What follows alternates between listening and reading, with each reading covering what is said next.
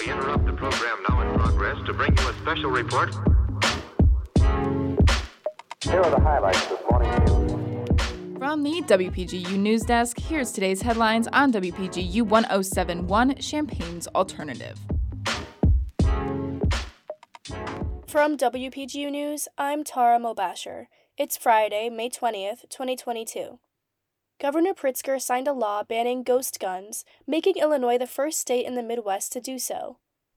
The term ghost gun refers to firearms that can be assembled at home from parts purchased online, usually as kits, and do not require background checks. The guns do not have serial numbers attached to them, making them virtually untraceable by law enforcement. They can also be seen as a more accessible option to criminals and young people. The law, signed by Governor Pritzker on Wednesday, makes it unlawful to sell, possess, or receive these guns, punishable by fines and up to 3 years in prison. Early voting for the Illinois primary election began yesterday. The election is on June 28th, but voters have the opportunity to cast their ballots earlier. Those eligible can vote at the Brookins Administrative Center's gymnasium in Urbana from 8:30 a.m. to 4:30 p.m. Monday through Friday. Other voting locations will open in the coming weeks before the election. Mail-in ballot requests and early voting locations, dates, and times can be found at the Champaign County Clerk's website. The Urbana District School Board voted to keep its school resource officer program for an additional 3 years. In a 4-3 vote on Tuesday, the board renewed its district agreement with the city, which means one full-time officer for the middle and high schools.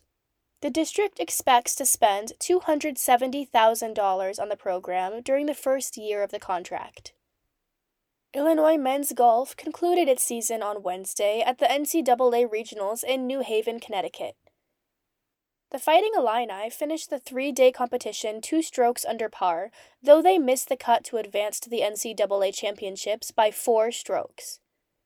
The joint 6th-place finish snapped a 13-year stroke of advancing to the championship round. Illinois was led by senior Tommy Cole, who ended his season shooting 3 strokes below par and tying for 12th place. The Fighting Illini will return several top golfers next season and brought home some hardware during the 2021-2022 season with its 7th consecutive Big Ten championship. Wake Forest won the regional competition, while North Carolina, Texas Tech, North Florida, and Georgia Southern are the other 4 teams to qualify from the New Haven Regionals for the NCAA championships next weekend. That's it for today. Contributing reporting for this newscast was provided by Emily Crawford, Madison Holcomb, Annalika Achuba, and Jackson Janes. Our regional editor is Josie Alameda, our political editor is Avery Bowen, and our sports editor is Jackson Janes. Our deputy news director is Emily Crawford, and our news director is Madison Holcomb. For WPGU News, I'm Tara Mobasher.